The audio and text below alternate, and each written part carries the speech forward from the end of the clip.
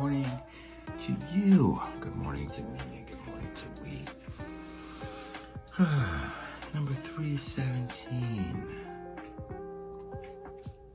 Do not settle for a vehicle that you do not want. You have to make payments on that thing. Even if you bought it in cash. I don't make payments. I pay everything in cash. Okay, Mr. Cash, Miss Cash. You still have to pay for it. I'm not settling for something I have to pay for.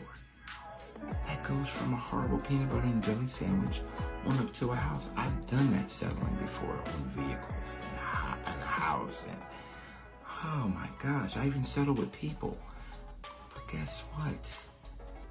You don't have to have those people around. You don't have to buy that house. You don't have to buy that car. Reconsider before you sign that lease or that payment